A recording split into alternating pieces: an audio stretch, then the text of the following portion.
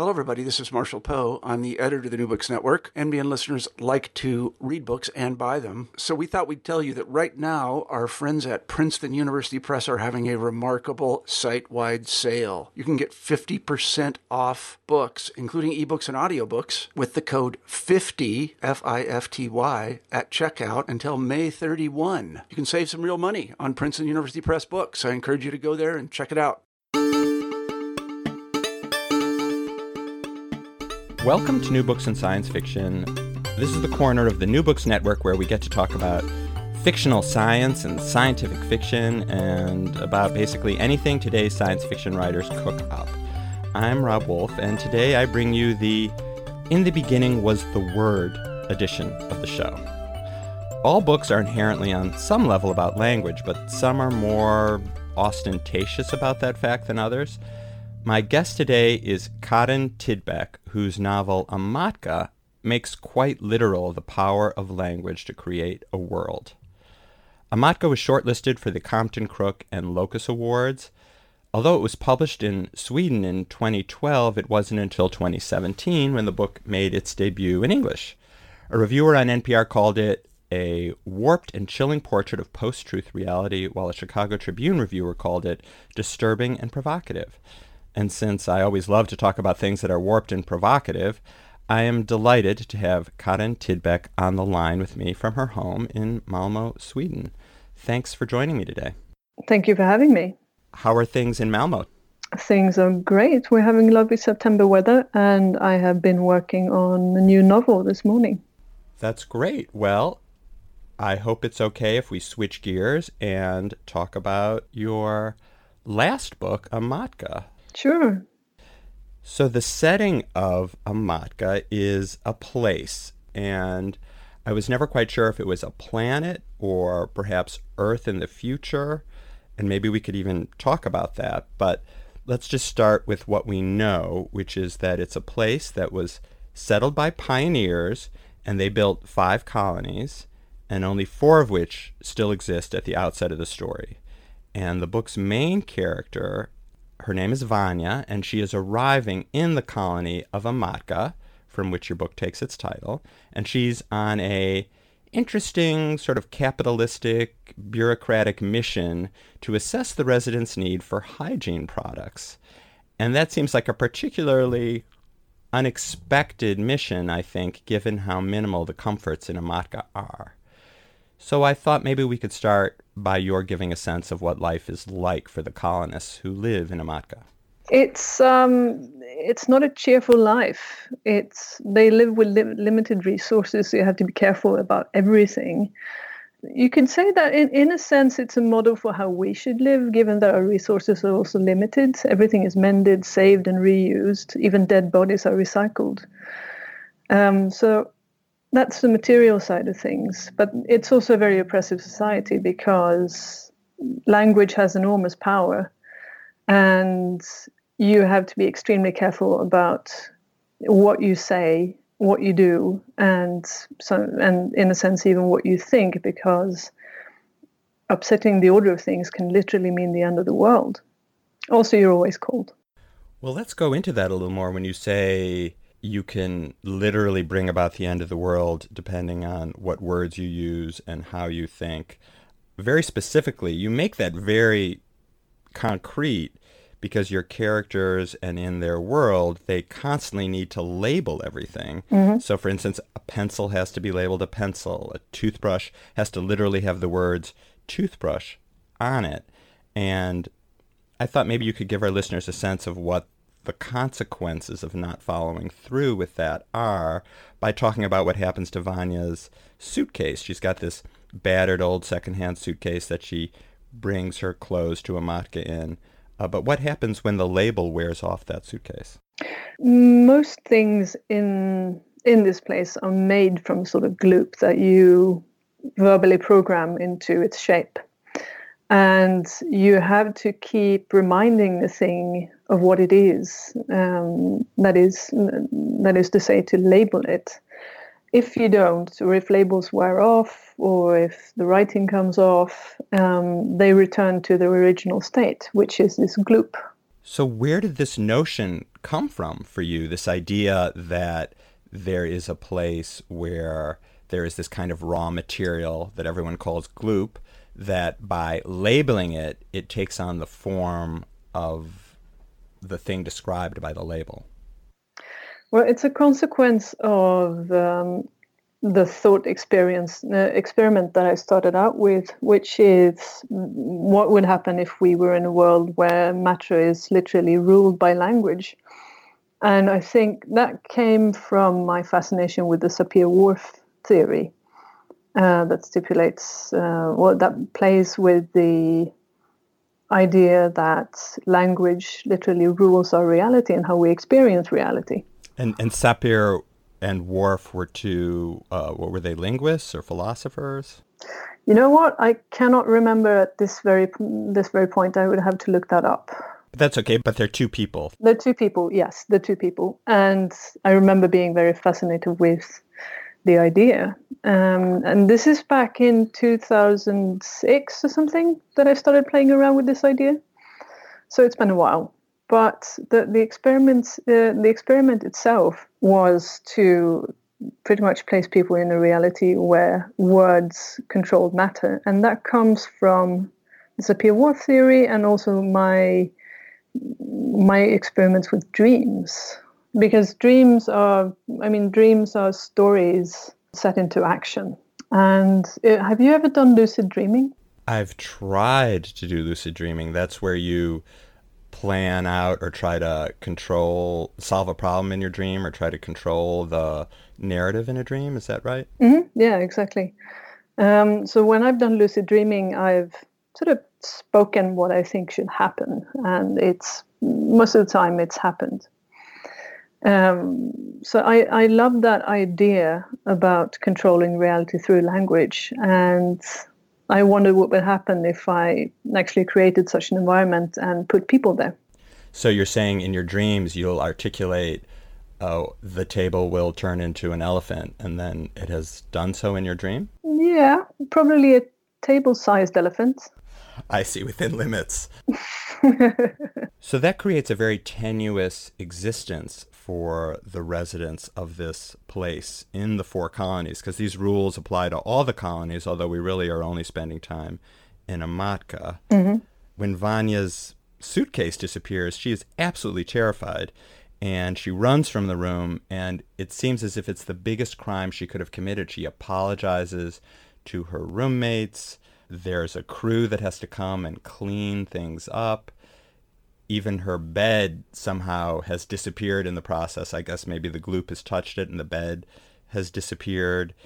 It's understandable that would be terrifying to see the world and solid objects disappear.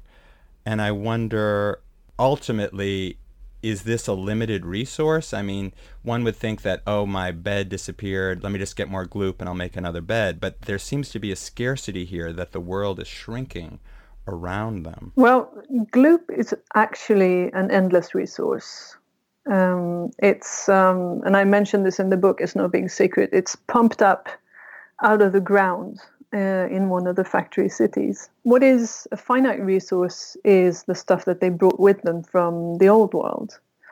In the book, there's stuff like fine paper, for example, which is paper that won't dissolve after a certain amount of time. And there's some machinery. I think there's even a car somewhere that comes from the old world and that will not dissolve. And cement, too. There's a reference to cement, a building made with cement, and that doesn't need to be labeled either. So these things don't need to be labeled. They're made of a different material. Exactly, because they brought a bunch of cement. And so you never fully explain, and maybe it's meant to be more a metaphor than reals, and maybe you don't want to explain, and maybe I'm being too literal, but what is this gloop? Why are there some things that are solid and don't dissolve, and why do some things require labels? What are we, the reader, to make of that? That is entirely up to the reader. I mean, I know what I intended with the story, but as far as I'm concerned, once a story leaves my hands, it belongs to the reader. So, I mean, I can answer questions and I can tell you my own theories about why I wrote things I wrote, but ultimately it's the story happens in the reader's head. So it's less important what I intended and more important what the reader takes away from it. Well, I guess I could say what I took away, or one of the things I took away, I guess, ties into the Sapir-Whorf hypothesis, which I wasn't familiar with until you mentioned it, and then I since while we were speaking Googled it, and so I'll put a link to it in the show notes to at least the Wikipedia page explaining it. It is one of the takeaways I took without knowing that there was a name necessarily for it, which is that the world in which we live today, our thinking is in fact constrained by the language we use, which is why, you know, when they speak about, and I don't even know if this is entirely true, but that in certain languages, indigenous languages in the North, there are multiple words for snow. So they see snow differently because you have more words for it. You can see more subtlety in it, whereas, you know, in English, there are really not that many words for it. So the world looks different. Snow probably looks different to us. And that's kind of a simplistic example. It's probably more impactful when we have words to describe ideas about freedom and rights and those sorts of things. But that does seem to be what you were touching on. And then the notion that some things don't necessarily need words to describe them, I was thinking might be the things that are universal. Like maybe there really are things that we all share and we don't need language for. Like you look up at the sky and we all agree what the sky is or something. There's some fundamental things that changing the word for it won't change our sense that it's above us. There's no stop, you know, it's an endless expanse above us. Some fundamental characteristics.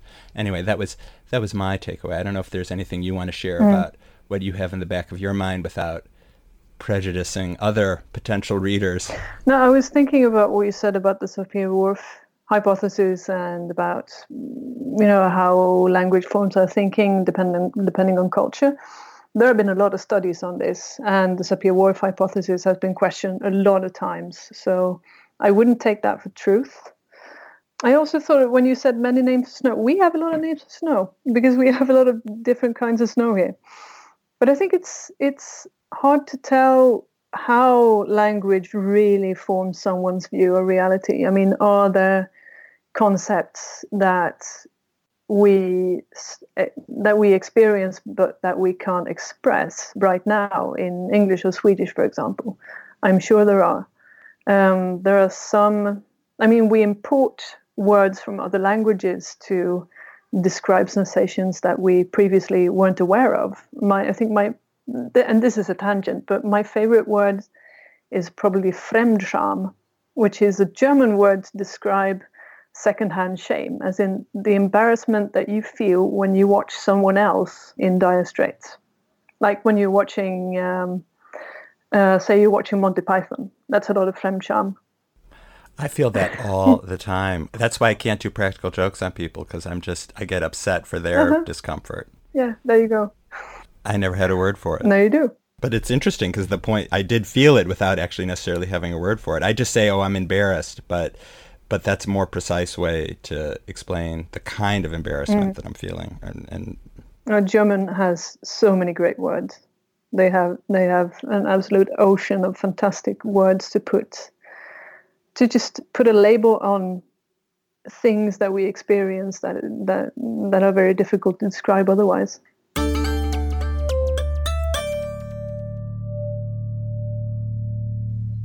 Well, it's very clear that these rules are something that are indoctrinated very young in the people who live in this place where the 4 colonies are, because kids, part of their play is to label things, and there's something called the marking song, which basically indoctrinates them, and that seems to hint at the way all people in some form or another as they're raised are imbued with, you know, a certain outlook on the world. And yet it doesn't have to be foreordained that they can't separate from that and they can't think differently, because that's what happens to Vanya. She, when she's in Amatka, starts to get hints that maybe there is a different way to live, and it comes to her through a book of poems that she encounters in the library The poems are by a woman named Anna, and they convey to her a sense that maybe there is a freer life outside of town, outside of these constraints. And there are some hints in other characters who are suggesting this, and she starts wandering beyond the borders of the city. And I found it really interesting that words are both constraining in this world, words by having to label things, sharply define things, and yet the poetry and this poet is able to use language to inspire a much looser, freer way of thinking. And I wonder if you could talk about that theme and your use of poetry in the book and your relationship to poetry. Absolutely. Poetry is, to me, it's a very concentrated way of expressing ideas, and it's a fantastic way to express ideas and sensations in a very compact form. And you have to strip everything away. You can't spend time on exposition or dialogue or anything like that. You have to compress it into its barest, smallest format. Or at least that's what my poetry is like, and the poetry I like to read. So it's a fantastic challenge to write. And Amatka actually started out as a poetry collection. It's a long process in which I started out with writing down my dreams, and I realized that this was so weird that I had to find a format to accurately convey these images without overwhelming the reader. I wanted the reader to come along, not to be crushed by the weight. So I found that poetry was a really good tool for it. It forced me to concentrate my thoughts, to concentrate these images into very short lines. So I'm not a huge poetry reader, but I do believe in the power of poetry to change the world, because it's something it's short, it's something that you can remember, it's something that you can recite, and it can become a mantra, like it does in Amatka, where poetry is both a tool of the oppressors, but also a tool for revolution. I understand better your reference and the acknowledgments to the fact that the book took a very long time to write. So you're saying it started as a book of poetry. I imagine that was quite involved then to turn it from poems into narrative and developed characters and a plot and a story arc. Yeah, there were so many challenges. I started out with this poetry collection and I sent it into various publishers, and I couldn't really get anyone interested. So I shelved it for a while, and then a section of this poetry collection sort of stuck with me, and I started writing scenes based on those poems. And eventually a protagonist presented herself. I don't really plot things out. I sort of just write randomly and see what happens. So Vanya showed up, and I let her explore this world. I gave her a backstory. I gave her some motivations, and other people that she wanted to interact with sort of popped up along the way. So there were a lot of challenges just finding the story based on these poems and then developing it. And I had never written a novel before, so I didn't really know how to go about it. And I went about it in an incredibly ass-backwards way. So I wrote it not from beginning to end, but I wrote a little bit here, a little bit there. I shuffled the bits around, but eventually I ended up with a narrative. But it took me about 6 years. Wow. Yeah, I'm not a fast writer. Well, it sounds like your writing follows the template of life in Amatka, where the words create the reality. And I mean that in the sense that you say you don't use an outline, you're sort of just going along and the world is being shaped as you're writing. Through your writing, it's being shaped, which I suppose maybe is the case for all of us who write, but there's something very sort of liberating and freeform about the method that you've described. I very much write on instinct, and I teach this a lot as well. I teach creative writing, and one of the things that I do to my students the most is I force them to do automatic writing. and then build stories based on that.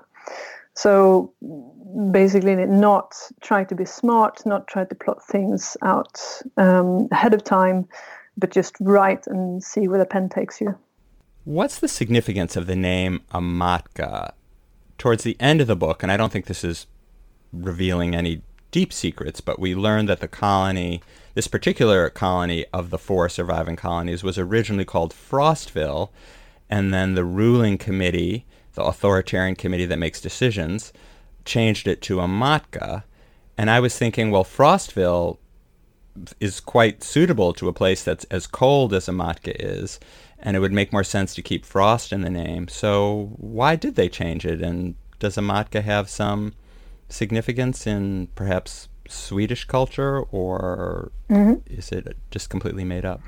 Well, they had to change the name because no words are allowed to be homonyms, synonyms, or metaphors. And there's a reason here why one of the cities disappeared. So they changed all city names to randomized words. So Amatka is just a string of letters that I came up with that I thought sounded nice. It's completely random. I've since then learned that Matka means mother in Polish, but that's about it.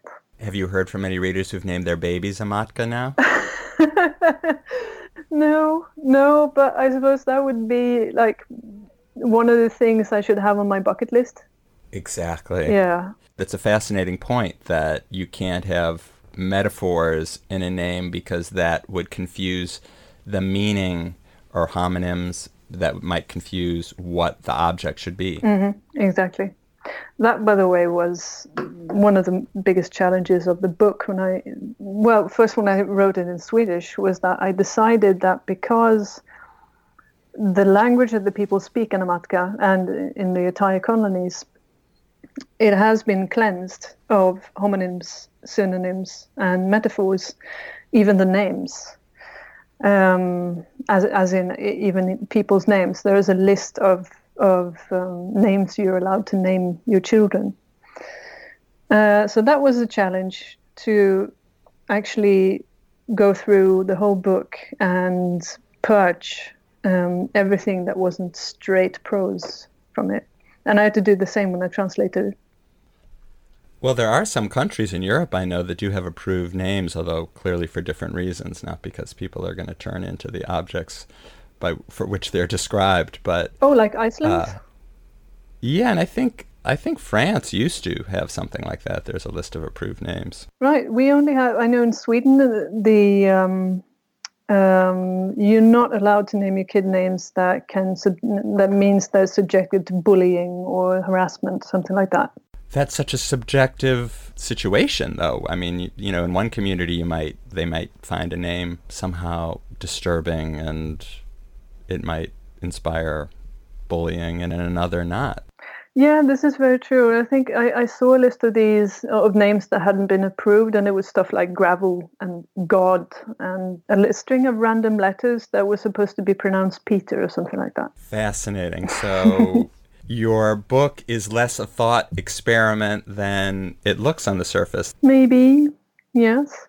Is it, in fact, a planet? Is it a dreamscape? Is it Earth in the past, present, future?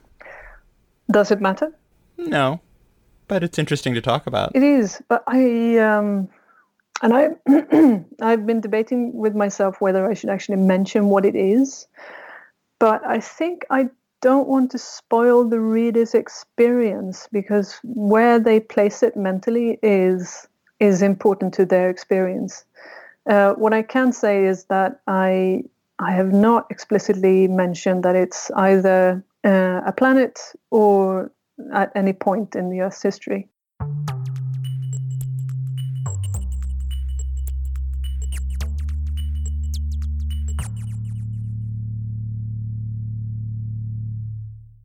Let's talk about the translation process. That is also obviously all about language. Mm-hmm. Tell me about the journey to getting it translated. It was published in 2012 in Sweden, and then it was published in English 5 years later. Maybe it was published in some other languages along the way.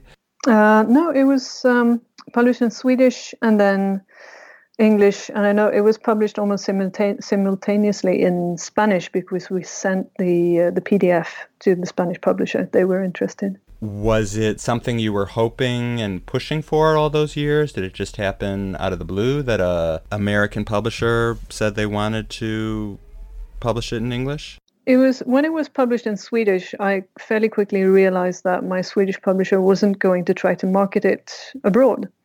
So I decided to do it on my own out of desperation because I really wanted it to have a wider readership.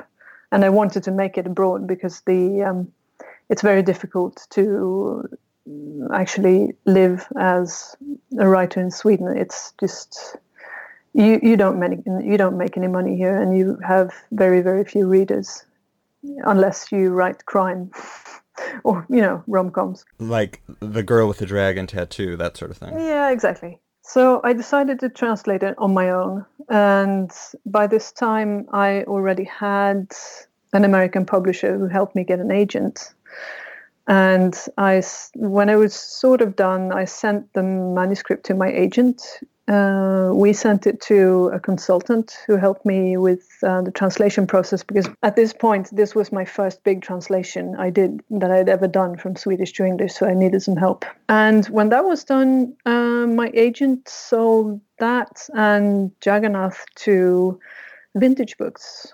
What was the translation process like for you, revisiting your words and having to transform them into another language? Were there some ideas that you couldn't feel you could get across? And I know for myself, when I've written something and I look at it later, I always can think of a better way to say it. And I wonder if translation gives you an opportunity to say, hey, maybe in English, I'll rephrase that idea or change the way I describe this room because this is a better way to do it. Well, translation is never an exact process. You don't translate word for word. You have to reimagine the scene or the sentence in a way that works for another language. So it was a pain in the ass, and I don't want to do it again because the language in Swedish was very complicated. So Amatka was very difficult to translate, but it was also easier to translate than some of my short stories because it doesn't have any obvious cultural references to concepts that are familiar in Swedish.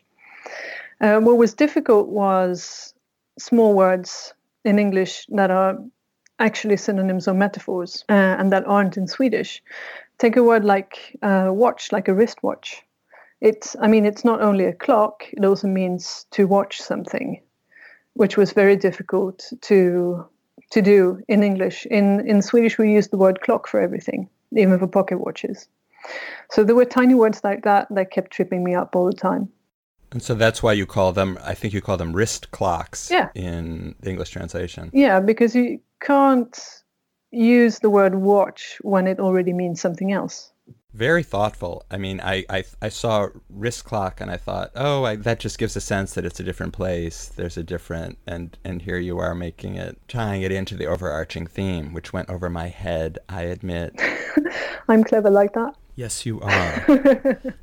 And how has the book's reception been in different countries? I saw on your website that so far it's been translated into Spanish, Hungarian, French, and Portuguese. Mm-hmm. And it's coming out in Italian later this month. Fantastic. So have you gotten a sense of any differences in terms of how it's been received that might illuminate something about the cultural window through which readers of different countries are perceiving the story?